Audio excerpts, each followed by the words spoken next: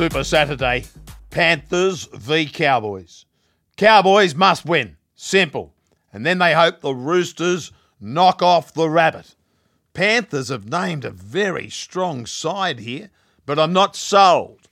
Looking at the interchange and the extended bench, there's no way I play Nathan Cleary. Already without his wingman Jerome Luai, and that shoulder, it looked real bad. I see late changes, but time will tell. Panthers win, Broncos lose. Panther gets the minor premiership and face off with the Storm in week 1. Again, is this the minor premiership no one wishes to win? Dave, what about a $1 million jackpot for first past the post? I think I'm in the wrong job. Yep. Last week, 5 missing from the Premier's outfit in their loss to the Eels.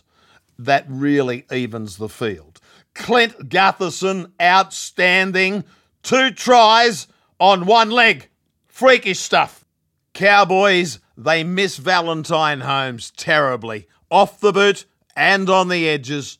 And the Cows, they look to have run their race. I'm seeing tired legs through these binoculars. So into the mailbag. Panthers at home, they win and they steel themselves for an attempt at the three-peat. Then again, buyer beware. There could still be late changes here for the Panthers. On the run home from the Rabbi, it's bye for now.